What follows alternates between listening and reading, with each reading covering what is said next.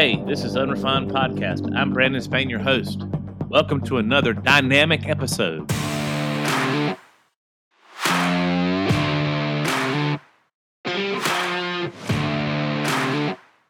Welcome, you guys. This is part 2 of a riff that I'm doing on discernment. And this one's not going to be too terribly long, but it's just something that I think is crucial to the first one. Now, if you kind of if it's been a while since you've heard my last one, I want to kind of review that a little bit. I talked about Scripture and how we need to be permeated and saturated with Scripture. We need to have that basis, sort of, so to speak, for God to speak to us and the Holy Spirit to use to correct us, to rebuke us, to guide us, to direct us, all those kind of things. But most of all, to give us discernment. The Holy Spirit is our guide and our counselor, and we need to avail ourselves of His gift of us. That is a huge gift to be given to us by the Holy Spirit. So what I'd like to talk about today as far as discernment is something that has to do with character and integrity, and it is humility. Now, humility is a difficult topic to talk about, particularly when you're talking about it in your own life. I mean, you have one ditch where you say, well, I'm so humble and da-da-da, which actually shows the exact opposite. But then at the same time, you need to be able to talk about humility. You need to be able to talk about it's a noble virtue. You need to be able to talk about how God's working it out in your life and in areas that you've grown in humility. That's not unhumble to talk about areas that you've grown in humility. What's worse is to have false humility, like, oh, poor pitiful me, I am so bad, or whatever. It reminds me of the old joke about the new pastor who preached his first sermon, and the lady was walking out, and she said, "Great sermon." He said, "No, it wasn't me. It was the Holy Spirit." And she said, "It wasn't that good." So anyway, haha. But what I'm trying to get across to you guys is humility. The sin that caused Satan to fall was pride, and the sin that caused most of us to fall is pride. I mean, that's the center of a lot of your psychological mental disorders. It's pride, narcissism, pride, psychopaths, different stuff like that I've studied and everything. Pride is up there, and then in some of them with codependency, it's still pride. Anytime we're so focused on ourselves to the detriment of others and to the Lord, it's a pride oriented type thing. Well, the reason I wanted to talk about this is it involves a scripture in James, which I'm reading through right now. And James says it like this: God gives grace to the humble. God affronts the proud, but gives grace to the humble, despises the proud. I mean, you could put any kind of word in there. The basic gist is God is against the proud, but gives grace to the humble. And that grace in there, that word charis, it's the same word we get. We talk about our grace gifts, or we talk about just grace in general. And you guys, grace is important in our lives because it's God's involvement and Him acting upon our hearts. It comes through our hearts to our souls and out through our bodies, and then to the rest of us, our relationships around us, which our relationships are just as much a part of who we are as our body, soul, and spirit are. And so we need to be aware of that. And that humility comes across also with God. He's not going to give discernment to a proud person. As a matter of fact, I've noticed a lot of times it's not that He sits there and says, I'm not going to give this person grace because they're not humble. What a lot of it is He just steps back and He lets circumstances and life and consequences and all that kind of stuff, dumb stuff that we do, just happen. And when it happens, we begin to see that, hey, I wish I would have listened to the Lord. I wish I would have had discernment. I wish I would have had just a little bit of common sense, which is honestly something I struggle with in my life. Is you can be really smart and have little common sense. And hey, yeah, I'm sitting here raising my hand. That can be me at times. But humility is where you grow in wisdom. Humility is wisdom. And so if we want to approach God in the whole aspect or idea of discernment, we want to learn to grow in it. first we need to saturate and permeate ourselves with just good old fashioned scripture. Not like I said, not for the sense of getting ready to fight and argue with people, because that's where pride comes in. When we fight and argue with people, the Bible talks about numerous places about you give people the truth in kindness and tenderness, because the goal, you guys, is not to be right. That's pride. The goal, you guys, is to help change the person you're talking to. That's humility. And see, we have to be humble enough to realize that we were just as lost or just as bad off or just as whatever as they were. There's a friend of mine on Facebook. He's newly converted, and I love reading his post because he doesn't realize sometimes that he's walking in humility, because he realizes that just a few short months ago, this guy was walking in the same stuff of other people that he's trying to help or correct. And so that comes across sometimes in his post, that sincerity, that childlike humility. And I think it's effective. The goal is people. I mean, people are all that matter in this life. Not filling our heads full of knowledge to speak the truth, quote, in love, with our bat behind our back. We have a Lucille behind our back, ready to. We're gonna give you some truth today, and we're gonna beat the stew out of you with it. Anyway, that's just, it doesn't work.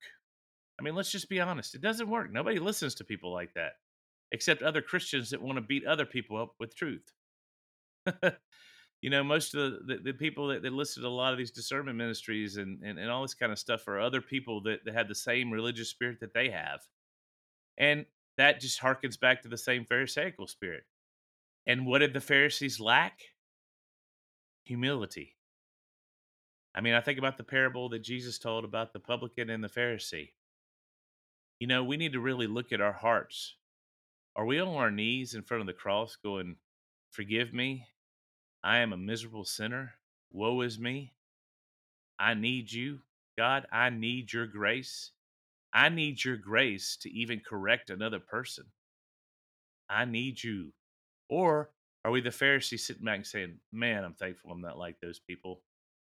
They have that false teaching. I'm so thankful that God just, blessed me. And I'm so thankful that I'm part of the remnant that has it all together." I mean, really, that's a reality in our Christian world today. Now, before you go burning me at the stake, I believe in truth, and I believe that we need to tell the truth. I've talked about in other podcasts that I believe that the early church had it right. They fought against heresy, but they also fought against divisiveness. Those were the two important things that they held in tandem together. And even in the spirit of Paul rebukes the guy in 1 Corinthians, but in Second Corinthians, he comes back and he wants to love him. He wants to invite him back in. He has a mercy for him. We need to have that humility to be able to have a mercy for people. Humility is just essential to growing in grace, to growing in our knowledge and our discernment.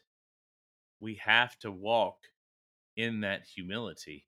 And as we walk in humility, and as we walk in the scripture saturation and scripture permeation, we'll be equipped to be able to help people.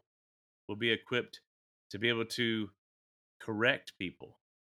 Because let's face it, you guys, people out there are lost, but they're not going to listen to somebody who's arrogant and proud. But they'll listen to somebody who has a testimony about how they've been arrogant and proud, and God has delivered them from that. And I am a recovering Pharisee. I love to tell people that. And it's just a fact. When I first got saved, I thought that the way to reach the world, you guys, was to tell them everything they did wrong. And you know how many people didn't listen to me? A lot. And I lost friends by the droves. And some people would look back and say, "Oh, well, that's a good thing. It says in the Bible that two people were out in the field and one." Anyway, we can twist scripture to say whatever we want it to say. But the reality is that Jesus, even when he spoke the truth, he didn't speak it to lose friends. He spoke it, and they chose to walk away. And even with the rich young ruler, when Jesus basically said, "Done all the commandments, yeah, you've done all the right things, but go and sell everything and give it to the poor." Act of humility. What does this guy do? He gets sad and walks away from Jesus. What does Jesus do? He doesn't run after him. I know that. But if the guy would have had humility and said, "No, I I want to do that, but I need help, Jesus. I need your grace." Maybe the rich young ruler would have been a different story in our Bibles if that's the case. So, humility and scripture. Those are just two of the biggest things that I think that we need, and we need both of them together.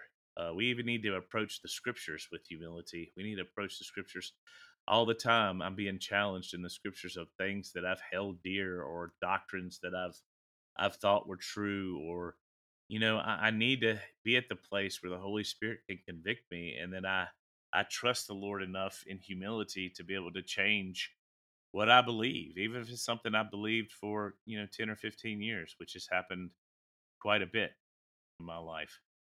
The reason I'm really starting to begin to see this, and I have a deep desire to walk in this humility, is I went through a massive dark night of the soul, or a massive depressive event several years ago. I'll give you a little bit of my testimony.